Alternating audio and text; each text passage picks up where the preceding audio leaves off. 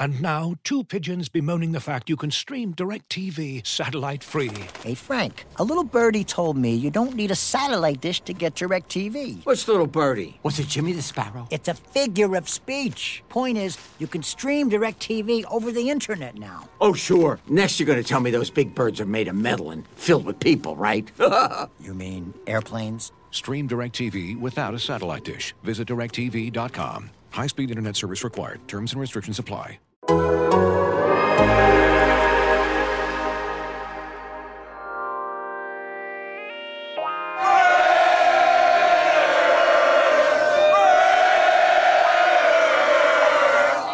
There's been one demand, and that's holding up that Lombardi trophy, period. That's all I care about, is holding that trophy up and holding that trophy up here.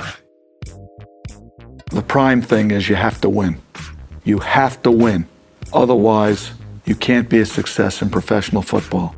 You're listening to The State of the Nation with Jimmy Durkin, Vic Tafur, Tashawn Reed, and Ted Nguyen on the Athletic Podcast Network. What's up, everybody? Welcome back to State of the Nation here on the Athletic Podcast Network. I am Jimmy Durkin, joined as always by Vic Tafur and Tashawn Reed. Ted Nguyen, we're waiting for him. We hope that he will join us shortly. He should be around. We'll see. We'll see if we can get a check-in with Ted. But guys, Raiders are in Florida. Vic, you are in Florida, enjoying the sunshine, the muggy weather. How are things going so far in lovely Sarasota and Bradenton?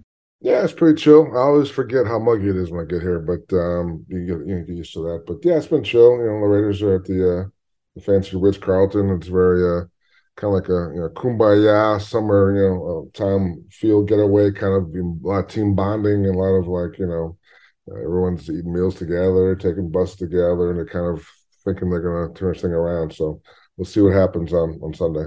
Dave Ziegler talked to you guys. It's kind of the first time really he's talked in a while. I know he says he understands and feels the frustration from the fan base at 2-5, but also it was a lot of kind of flowery praise and defense of Josh McDaniels. And listen, we get it. I mean, that's your buddy. We're not in this old school world where the GM is the coach's boss anymore. I mean, Dave does have the personnel power, but Dave is not Josh's boss or anything like that. So, of course, he's going to compliment and praise him. What was your biggest takeaway from getting a chance to sit down with Ziegler and just kind of get his take on what's happened? And, I mean, he said it himself, like, at 2-5, that means nothing has gone right for this team. Yeah, I think it was good. I think you started to see some of the talking points going forward. I think they're going to obviously he's going to praise Josh McDaniels and the staff. And Patrick Graham, he says, doing a good job. The system is fine. Just the players have to execute better. So I think going forward, if they'll turn this thing around, I think you'll see it being more about the players not doing their jobs. I think you kind of hinted they're looking forward. They want to win this year, but they've always wanted to look forward to the future and kind of build this roster up and learn. They're learning about the players they have. We're only 7 games in, so we're kind of seeing who can do what. So you get the sense that, and it makes sense. At 2-5, you got to frame it a little differently. So now they're going to look at their roster and kind of decide who's going to be back next year, who can make plays. And so I think you're starting to see that they want to turn around. They want to win some games. Maybe if they can, some might get back in the playoff race. But really now at this point, it's more about identifying the players you want to keep, the spots you got to fill in terms of shore up some places on defense and also on offense, and kind of look more towards the future because it's getting harder and harder to see this as a playoff team. As every day passes.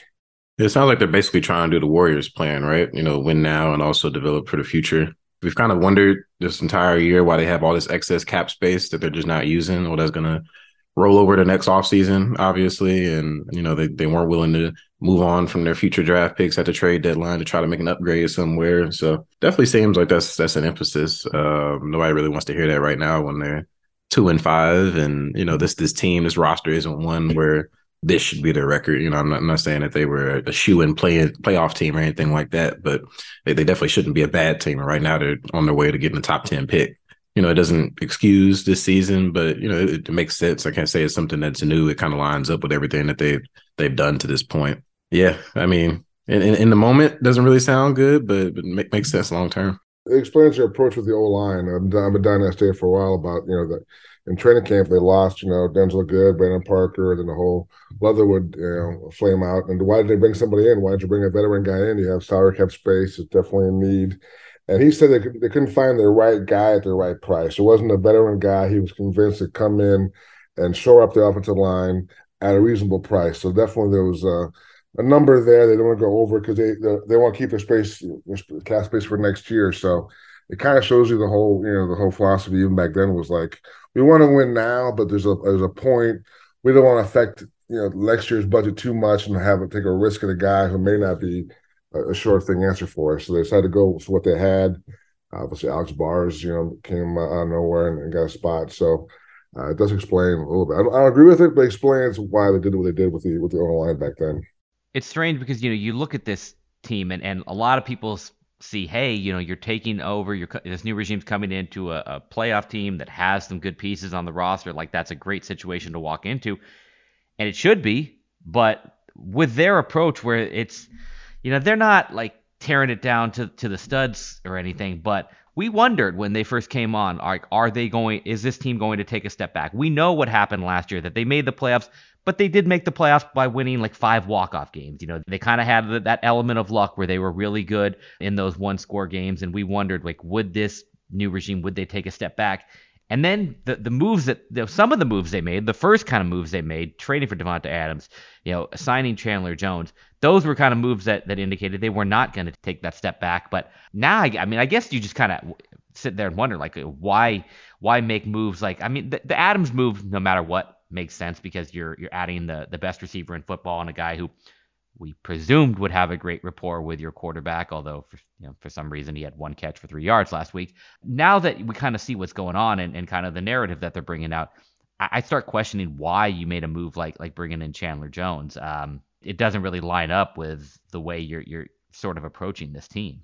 Yeah, I think that's probably where Mark Davis comes into play because, at their opening press conference, he made it very clear they want to keep pushing for that playoff run and not try to take a step back. He didn't want to do a soft rebuild or let them tear it down a little bit, how John Gruden did when he was hired. And so I don't really know if that was really an option, and so they still had to try to compete this year in some semblance. Like we said, last year, I wouldn't call it fluky, but it was definitely, they made the playoffs by like the skin of their teeth. It wasn't like they were like just walked into the playoffs or anything. Obviously, they didn't make it until the final week of the regular season. And some of the stuff along the way just wasn't sustainable. We knew that. And so, they were going to have to make some upgrades throughout the roster in order to be a playoff team again this year, especially once we saw, all the additions made throughout the AFC West and the AFC as a whole.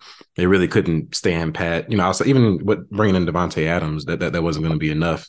Clearly, for them to, compete for a playoff spot again. It's salary cap floor in the NFL, so they have to spend a little bit of the money. But, even with that deal, next offseason, according to Over the Cap, they have over $36 million in cap space right now. And obviously they have that 1 week runaway with Derek Carr and a few other players that could potentially open up even more cap space. And so while they did go all in, I would say their moves were all in moves this offseason. It was kind of like sort of all in because, their cap books are still really clear, next year. And so there's some flexibility in there for them to go out and based on what we've seen, they better shore up their defense and make a bunch of additions on that side of the ball, but also, maybe, add some significant additions to the offensive line and help fill out the roster. And so they're kind of in between team, you know what I mean? It's like, they didn't tear it down, but they didn't necessarily push all of their chips in the table. Otherwise, we would have seen them, probably give out a big contract to an offensive lineman or two in free agency. Because whatever they said, by the time training camp rolled around, it's pretty much bottom of the barrel guys. But there were plenty of guys, offensive linemen who were quality offensive linemen who had played well this season that they could have gone out and signed with the money that they had, and they just didn't do it. And, as Vic said earlier, that seems to be to keep their future books clean. All right, Ted Nguyen is now here with us, and we want to talk a little bit about Derek Carr. He's been on the injury report the last couple of weeks with a back injury. I think he's missed 1 snap as a result of it. He, I don't think, really wants to make too big of a deal of it, but is it a big deal? Are we kind of allowing the idea that could be impacting his play, could be holding back the offense a little bit, or what do we think about Derek Carr and his back injury? Short answer is no, but because the passing offense has looked out of sync the entire season, and so this isn't something that just suddenly, all of a sudden, against the Saints, the offense, the passing offense, looks out of sync, or Derek Carr doesn't it doesn't look like himself. So I'm not really buying. He's a tough guy. He's a guy that plays through injuries and probably has played through things that we never heard about, for years now. And so I'm not really buying that being a big deal for him. He's not a guy he's not running around out there or anything. Back injuries can hurt you just from throwing, of course. But, if it was anything significant, I don't think they would force the issue with their starting quarterback. And so it's, he's hurt, but he's not injured. You know what I mean? And so I don't buy that as the reason why they passed for 100 yards or whatever they had against the Saints. Like, it just doesn't make a whole lot of sense to me. Yeah, McDaniels was asked about it Monday. He said it was a non-factor. Then Derek was asked about it yesterday for the first time. He kind of dismissed it, but the reporter really wanted him to say he was not feeling good. So he was definitely the second time he said, "Yeah, it affects me, but I feel better this week." It's so I don't know. It's one of those things like when teams start losing, excuses start to get formed and to kind of put aside for future use. So this could be a thing where, down the stretch, they can look back and say, well, the reasons we didn't have a lot of success were our quarterback had a sore back. So you never know what's going to happen down the road. But as of today, I don't think it's a factor. And maybe it might be used as one down the road. But he seems like he's doing better. He hasn't missed any time. And the coach himself said it wasn't a factor. So I think it's just a nice way to fill a story up one day. But I don't think going forward it'll be a big deal. Yeah, watching the game physically, he didn't look like he was too immobilized. It didn't look like he was much slower or faster than he was before. And it was just, they couldn't hit some deep passes that they had to hit against that type of aggressive defense, and they couldn't do it. So I couldn't say it was because of injury, or it didn't look like there was an injury affecting him.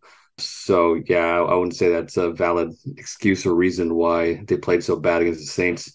All right, well, the NFL trade deadline passed this week, and a record, I believe, 10 trades happened. It was a very active, kind of felt a little bit like the NBA or MLB trade deadline. A lot of moves. The Raiders sat out the trade deadline, which, Tashawn, you wrote about Monday morning. Should they be sellers? Should they be buyers? And your kind of conclusion there was they should do nothing. So I think this was kind of what we expected. Essentially, they're not good enough to be buyers, although some could say that about the Jags, and the Jags kind of went out and sort of did some buying, but and they didn't really have players attractive enough to sell, unless they were to completely blow it up and sell the guy like Josh Jacobs. So would we all kind of agree that it was probably the right move to just sit back and hold on to what they have and not really go out and make any big moves that might mortgage their future? For sure. I mean, you can't have a sale if you don't have any inventory, right? I mean, they didn't have like a bunch of hot commodities that people just be blowing their phone up for. And a lot of people wanted to trade Darren Waller, but a guy that's currently nursing a hamstring injury that hasn't played that well this season isn't exactly going to land you top tier draft capital. Neither is a running back or Jonathan Abram or Cleve Farrell or any other a dude guys. Who was suspended indefinitely got traded. So. I guess, but and in terms of being buyers, as we just said, I mean, it's off season when they didn't have a 2-5 record, and there was all the reason for optimism. They weren't willing to, smoke all their assets or cap space or, trade away a bunch of picks to try to really go all in this year. And so that just didn't line up, as with the comments that we heard from Dave Ziegler afterwards. It just didn't line up with their philosophy to go out and be buyers in a way to try to salvage a season that already is probably lost, just looking at the odds. You might as well keep that ammo in the tuck for this offseason. And plus, since it was such an active trade deadline, it does seem like there were more buyers than sellers because of, how jumbled up the NFL is right now. All these teams floating around 500. There's a lot of teams that can think that they have a chance at making the playoffs pretty legitimately. Players that were very expensive now will probably be cheaper in the offseason because of that demand is just going to drop naturally. And so, especially since this isn't a team that's one guy away or two guys away. I don't think from suddenly being a contending team. And so if you're going to be generally probably in a situation where you're not going to make the playoffs anyway, you might as well just wait till the offseason at this point.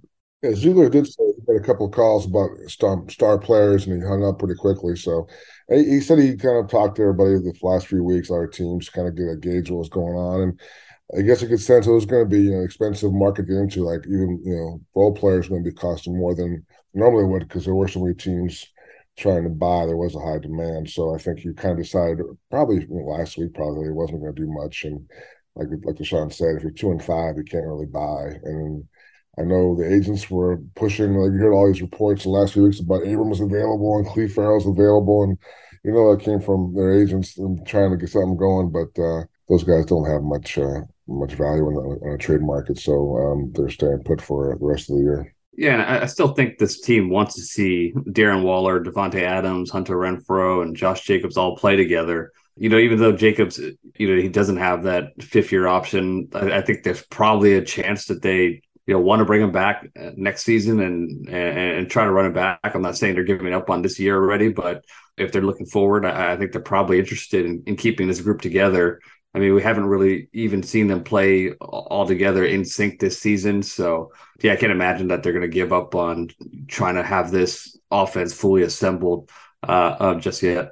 Vic, what's your thought on Ziegler and the front office and the team in general, their view of Jacobs? I know Ziegler said, hey, if he keeps playing like this, things will work themselves out. Do you think they're legitimately thinking about, like, hey, we want to extend this guy? I mean, it's just, it doesn't typically line up with how the Patriots have done business to give big money to a running back, but he has been the centerpiece of their offense. Yeah, I think you left off 2 words there. Things will work out for him, probably going somewhere else to get a nice contract. I just can't imagine it makes a lot of sense. You had a chance to bring him back for, was it $8 million was the extension, I think, and now it's going to cost more than that. So I don't think it makes sense. You kind of and he's been great this year, better than they thought. He's in better shape. He's running the ball really well, and Dave said he was proud of him the way he's played this year, and he's definitely been a good team guy as well in the locker room. But I don't think it makes sense, especially with the running backs and the evaluation in the league right now. I mean, once you decide not to bring him back, it doesn't really matter what he does because that ship to me is sailed. You're not going to pay him a huge contract to bring him back.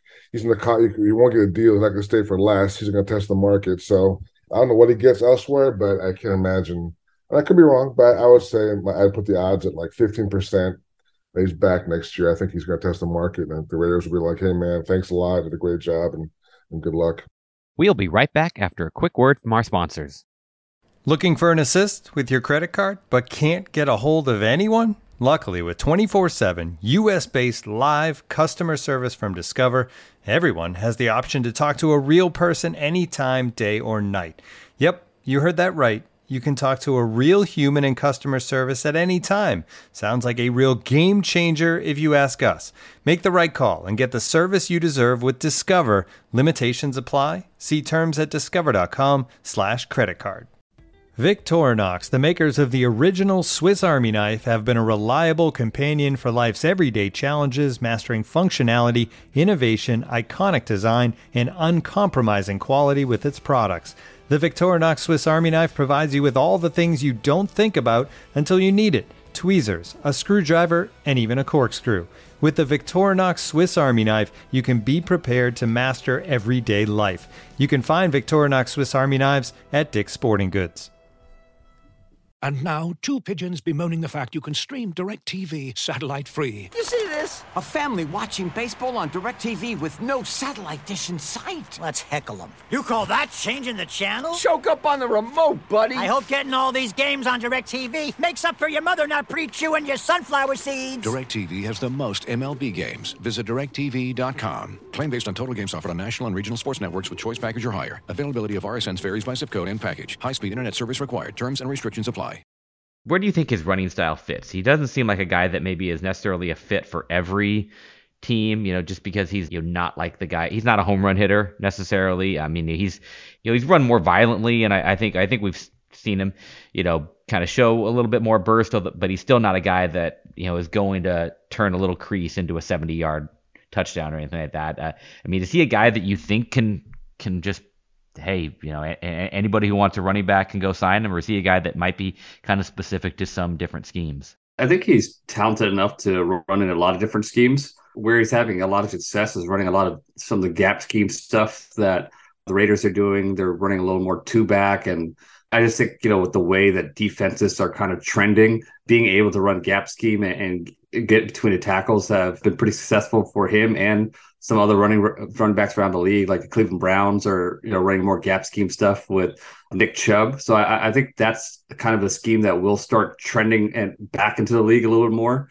So I could see more teams running that kind of style. So I think as that trend kind of goes around the league, he's going to be a fit for more teams around the league. Yeah, I think one thing that maybe could help the Raiders in negotiations is that the running back market it seems like it's going to be pretty saturated this offseason. I mean, you got Saquon Barkley and a few other notable guys out there on the market, along with Josh Jacobs, obviously. And so unless the running back is just back, like I don't think we're going to see a whole bunch of huge running back contracts, right? And so even if there is a big market out there for Josh Jacobs, there's a few other guys that are quality as well that could take up those slots. And so they're still on the table, I would say, to bring him back. Obviously, they won't, break the bank or anything like that. They have a ton of other issues along the roster that they have to try to address, obviously. But, we'll see how free agency plays out. You never really know. So a lot of guys that we expect to go out there and get huge deals end up realizing the market, isn't in their favor. So we'll see how it goes. It was kind of interesting because last week I did talk to a couple analytics guys from NFL teams about the value of running backs. And, now that we're seeing a lot of teams have success running gap scheme and running the ball at a higher rate than it has been before. He did think that the value for the truly elite running backs is coming back. Not that I don't think we're going to see like these huge contracts for them soon, but it will be interesting to see what's going to happen with some of these elite running backs like Saquon and Josh Jacobs, and just what kind of money they'll command in the open market in this kind of new world where the running is kind of trending back. All right, well, let's move on to talk about Davante Adams and one catch for 3 yards. Unfathomable to think that Davante Adams would play an entire game of football for the Raiders with Derek Carr at quarterback and catch one little screen pass for 3 yards. And now we know there was that deep sideline 20-25 yarder that if maybe it had been ruled a catch on the field, it holds up on review, and that slightly changes the perspective of his statistical line, but it's still pretty hard to believe that happened. What do we think happened Sunday? Is there an overcorrection and he gets 5 targets in the first quarter and finishes with like 10 catches for 120 yards and a touchdown on 17 targets, or do they, do they kind of just, does Derek Carr just kind of stick to who he always has been, where he drops back and he's going to throw to the guy who's open? I wouldn't put the blame on Carr too much for the sideline pass that we talked about. He probably should have caught that, and it might have, who knows what the ruling could have been with that catch. But he also dropped one that he should have caught down the sideline. And there was another time where he was wide open, running down the middle of the field. And Carr just got sacked before he could get the ball to him. It looked like he was looking right at him, and he ended up getting sacked. And against the type of defense that the Saints were playing, it's not like a type of defense where you're going to have a real efficient game, but you have to hit those big plays when it was there, and the Raiders couldn't hit those big plays. So just those 2 catches alone, if he got that, it probably put him around 45 yards. And if he hit that other deep pass, that would probably get him close to 100 yards. But that's the way the Saints play. They played aggressive, and the Raiders weren't able to counter. Really, the issue, whether it's Adams or any other receiver he's throwing at, Carr he's been throwing a lot of difficult throws. I mean, his completion percentage this year, 62.9%, maybe his lowest since 2017. It's only 26 in the league, but he's been really aggressive. He's top 10 in air yards per attempt. And some of these next gen stats kind of popped out to me. I mean, he's 31st in average yards of separation per throw. He's 33rd in percentage of his passes that have been towards open receivers. He has the 6th highest rate of throws in the tight windows. And I mean, even if you have, great pass catchers, the odds of you making those completions is just pretty low when you have such a high volume of difficult throws. And, in Adams, I think we wrote about it earlier in the season. It's just they don't really, it's a lot of go routes. It's a lot of post routes, a lot of really deep intermediate routes. And why he is a good deep receiver, a lot of the success that he had with the Packers was those slants, those drag routes, those screens, really the underneath routes. And he's a great yards after the catch guy that can catch and run and create some extra yardage downfield. And so I feel like they're making things overly hard on themselves in the passing game. And while Derek Carr is capable of making those throws, like he's not a guy like, Mahomes or Allen where like he does it at such a high rate that it justifies doing that so often. And even those guys have a ton of gimme throws within their system. And it just seems like they're they're basically doing all the hard stuff in the passing game and not enough of the easy stuff to help get their passing offense going earlier in games and get them in sync. Yeah, I think they have to script,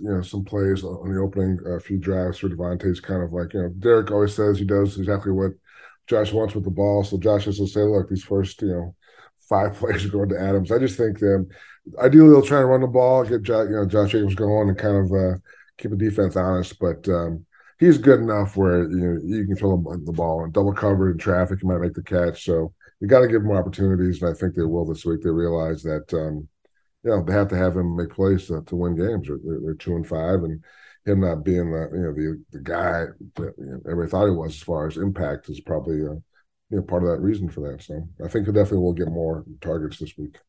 While we are all in agreement that the offensive line has played better than we expected going into the season, those are not the kind of plays that this offensive line is going to give the protection to deliver those deep balls. So it's there's multiple reasons why trying to run some of these quicker, shorter routes to get the ball in Davante Adams' hands makes sense. I mean, and the offensive line, that is one area where the offensive line comes into play. They are not going to give Carr, consistently the time to drop back and be able to hit those deep balls.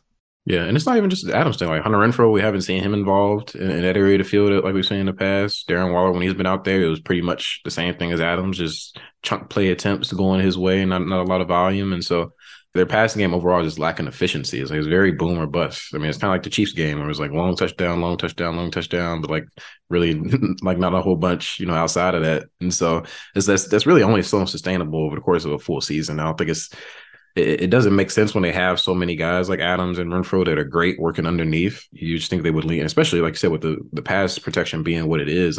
They're all right, but they're not.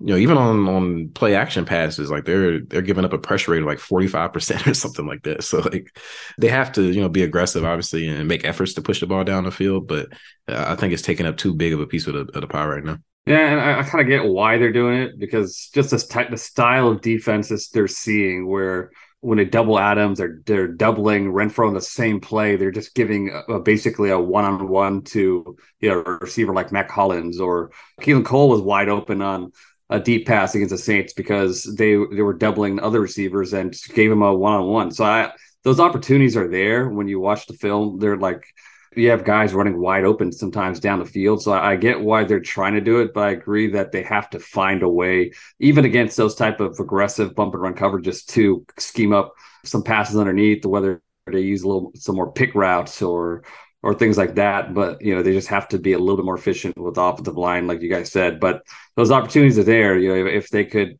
find a way to hit those, this could be one of the most explosive offenses in the league with the opportunities that are being presented to them. All right, before we make our predictions, Vic, give us a sense of the mood of this team in Florida. I mean, did they feel relaxed being away, or are they tense at 2-5 coming off an embarrassing loss like that? What do you get? What are you kind of gathering from the mood of this team right now? Yeah, everyone's really happy. Everyone's smiling, laughing, having a good time. I asked Derek if at some point I asked both actually, Devontae and Derek, if was there a period where people get mad at each other, there's some yelling going on, because obviously it was an embarrassing loss. And I guess, they have the film session on Monday, and I guess McDaniels kind of, was firm and said some things. And I guess leaders would step up and say something that they take blame for a certain play, or they own the mistake they made on watching the film together. Then once that was over, they kind of flushed it and they kind of moved on. And they're really enjoying the atmosphere. They're together at meals. They're 24/7 around each other, taking the buses to practice. And at the IMG Academy, it's pretty nice. So that's where they have their practices. So they hope it's therapeutic just to stay in Florida. They hope they can get that bond going where they can maybe push through some things. And what happened last week won't happen again, as far as not showing up and not having that sense of urgency, whatever that means. But they realize ideally they play for each other, and they kind of will pull through this. And I don't know what's going to happen Sunday, but it seems like they're on the right page mentally as far as trying to get back in that winning mode. I was going to say one thing on that. I think a little too much has been made about the demeanor of the team and how much that matters really. I mean, they pretty much this whole season they've been pretty upbeat and positive and all that shit, but it just might not be that good. You know what I mean? You can only anger your way to so much success. I think when you get shut out, I don't think you can just put that on, we didn't start off with the right energy or urgency or something like that. Like I think this team just may not, end up being, what a lot of people thought it might be. Because a lot of times I feel like when things start going bad, we kind of start trying to, and maybe they aren't focused, or maybe they aren't into it, or maybe they don't care enough. Sometimes it just aren't that good. Like it just might be a thing. It's kind of the cliches that we go to. And it's like an easy, cop out for the coaching staff. Like we got to do a better job of getting the guys locked in and urgent and all that shit. But like, I don't know, it doesn't seem like a distracted locker room or a depressed locker room or a locker room that's checked out or anything like that. So I don't really think that's been an issue at any point this season. That could change like going forward when guys start to realize if they are part of this core for next year, if they are a player that they think the new regime wants back next year and they realize they're not. And I think that's why I think this week is good for them because they are all together. It is nice out here and they can still be that team unit. But if they keep losing, if the losses pile up, then you will have some guys who are frustrated and realize they're not going to be back next year. Some guys may question, all these longer meetings, longer days they've had all year, like for who, for what. But I think at this point, everything's positive. They got a very positive group of leaders, but especially Mr. Carr is Mr. Positivity. So I think, right now it's good. And so, again, it all depends on the performance, what they put out there on Sunday. But the frame of mind seems like it's good. But then again, I never saw last week's performance coming, so you never really know for sure. But it seems like they're on the right page mentally, at least right now. All right, let's make some predictions here. Raiders, Jaguars, two teams. The Raiders came into the season with expectations and quickly cratered. The Jags came in really with no expectations and immediately impressed and then have fallen off. So Derek Carr versus Trevor Lawrence. Who's taking Trevor Lawrence? I think it'll be close. I mean, I'm not going to pick the Jags, but I think the teams are, like you said, they're very similar. I think there's some talent in some spots. There's some huge holes in spots. Both have not won a game. They've both lost. I think the Raiders are 0-4. Jags are 0-6 in one-score games, so they both can't finish. And Trevor Lawrence has kind of had some good moments and some bad moments, just like Derek Carr has this year. So I'm picking the Raiders, but I'm thinking I got 31-27. I think it'll be a high-scoring game if the offense, the Raiders shows up, and the defense is not very good. So I think Trevor Lawrence will have some numbers himself. But I mean, they really can't lose this game, and if they do, whatever, I guess it's already going that direction. But I think they have more talent. They should have more talent. I think not a lot more talent, but enough to win on Sunday. I think the Raiders win. I'm 27-24. I think it'll be a close game as well. I mean, the Jaguars, all of their losses this season have been one-score losses. So it pretty much fits in for them. They're going to be competitive. They're going to push you. They're going to fight to the end. They're not a team that you can really expect to roll over like the Jaguars of old, even though they're 2-6. But I do think the defense is going to have some issues again this week. Trevor Lawrence has been hit or miss this year. Like he has some bright spots and he also has some moments where you're like, what the fuck is he doing? They really have a strong run game, I feel, with Travis Etienne. He's been looking incredible this season, both in the run game and the pass game. He's not Alvin Kamara in the pass game, but he can create some similar issues if their pass coverage against running backs continues to be what it was last week. And the receiving talent's all right. You know what I mean? Like Christian Kirk, we make fun of him, but he's a solid receiver. Got old friend in Zay Jones. Looking for, I don't think it's a revenge game because he got plenty of money down there with the Jaguars, but it sure wouldn't hurt him to have some plays against his old team. And so, they can move the ball on offense, and the Raiders, they've been really terrible at red zone defense. So I can see the Jaguars punching it in there a few times. So I think it's going to be a lot closer than the Raider fans are going to be happy to see, but they end up pulling it out. I'm going with Daniel Carlson, getting them a game-winning field goal to end this one off. Yeah, I agree. I think it'll be a kind of a high-scoring game. Jaguars aren't good against the run, so I think the running game gets back on track against the Jaguars. But this team just lost to the Denver Broncos, who are terrible. So the Raiders win. I kind of put that more on my lack of faith in the Jaguars, but I think the Raiders end up winning this game.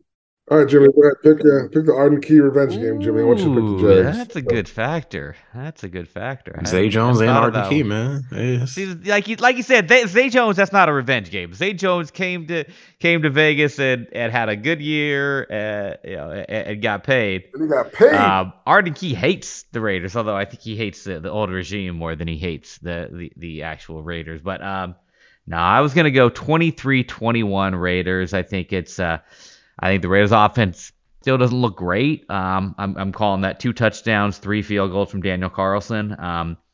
I think Trevor Lawrence will give the Raiders the ball at least once. He has been pretty turnover prone, so I think the Raiders do get at least one turnover. But, I think when the Jags do move the ball and get into the red zone, they punch it in 3 times. So 23-21, big day for Daniel Carlson. 3 field goals. I'm not gonna say the game winner at the buzzer, but it could be 23-21. Before we get out of here, we did want to acknowledge the passing of former Raiders punter Ray Guy, Hall of Fame punter.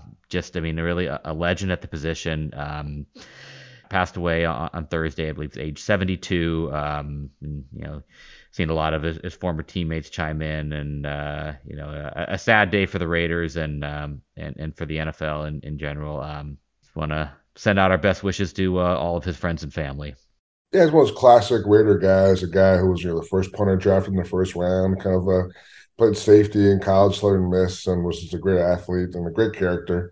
I love the stories about how he threw the ball harder than Ken Stabler. He could cover guys in practice, and just always wanted to show he was an athlete, not just a punter. And his teammates loved him, and obviously the great hang time, the great kicks, and just there's so many classic characters in the Raiders' history. He definitely is one of them, and I always enjoyed talking to him. When he made the Hall of Fame, I think it was his 8th try. I think he had 7 times he was in the ballot, didn't make it. He finally got it in, and it was definitely very cool to see. It was a great moment for him and the organization. So, class act, and rest in peace. You've got to just imagine. We know what NFL practices are like nowadays for punters and kickers. They kind of doing their own thing. Yeah, but you could just imagine what it was like during his day, where he probably could just kind of do whatever the hell he wants, and if he wants to mess around and play a little safety and on the scout team in practice, and he'd probably go hit some guys. He could. It would be fun to kind of have some video and go back and see what he would have been doing in those old school Raiders practices. Yeah, definitely. I think he always would try to push it to the point where when John Madden would yell at him to knock it off, and he'd stop doing it. But he always was trying to get out there and do something in practice, whether it was throw some balls around or get in some coverage drills. But just a classic Raider. All right, guys. Well, that'll wrap up this episode of State of the Nation. We will be back on Sunday when the Raiders take on the Jacksonville Jaguars. Barn burner, man. It's going to be a great game. Amazing.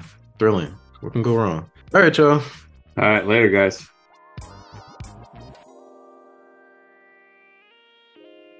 Welcome to the jungle. We got fun and games. We got everything you want, honey. We know the names. We are the people that can find whatever you may need. If you got the money, honey, we got your disease in the jungle. Welcome to the jungle.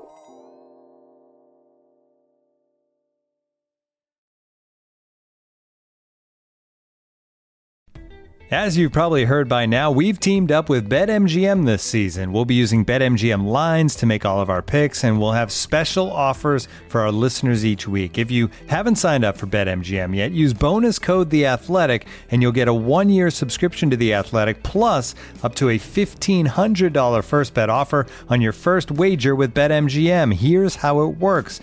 Download the BetMGM app and sign up using bonus code The Athletic. Make your first deposit of at least $10.